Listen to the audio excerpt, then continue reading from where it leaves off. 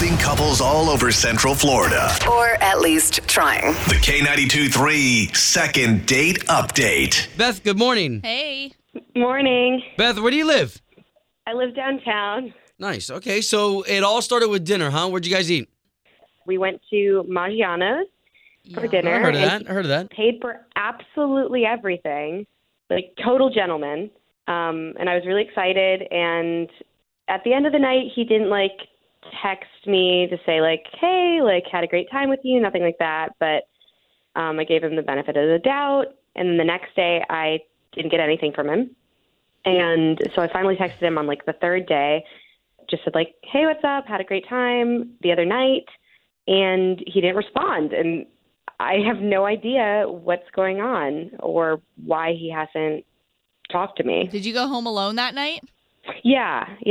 All right, I'm trying to think if maybe you said it was an Italian restaurant, right?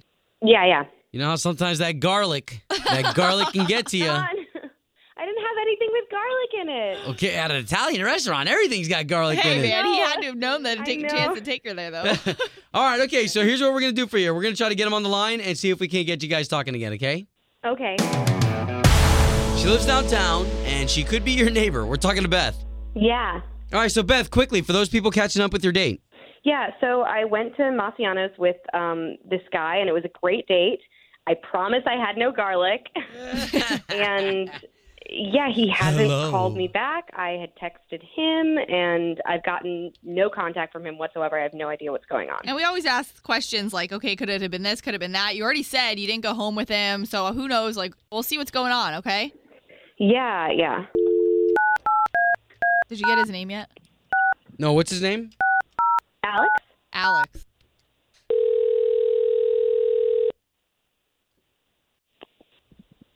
Yo. Yes, looking for Alex, please. Yeah, speaking. Alex, good morning. This is Obie right here. Hi. You got Ashley there. We both are the morning show radio host for K92.3. It's a radio station here in town. Why? What's going on? Did I win something or what's up? Okay, so no, you did not win something, but we're going to highlight you today on today's show because we have a girl who went on a date with you, and I think she's a little hurt that you haven't gotten back to her. Okay. Yeah, that awkward moment when you realize you're on second date update. Yeah, you got it. Well, there's a nice young woman named Beth who reached out to us who said she had a great time on a date with you, I want to say a week and a half ago. Yeah, all right. So what's going on exactly? She reached out to us and she said she went on a date with you. You guys went to Maggiano's and that to her, the date was awesome. She really liked you a lot, but you're not getting back to her at all. Wait, so you guys already talked to her? Yeah. Yeah. I'm sure she just said everything was fine and dandy, right? It was just a little smooth. Well, what happened? night. That's why we're trying to get your side because she told us her side. Everything was fantastic. You even paid for the date.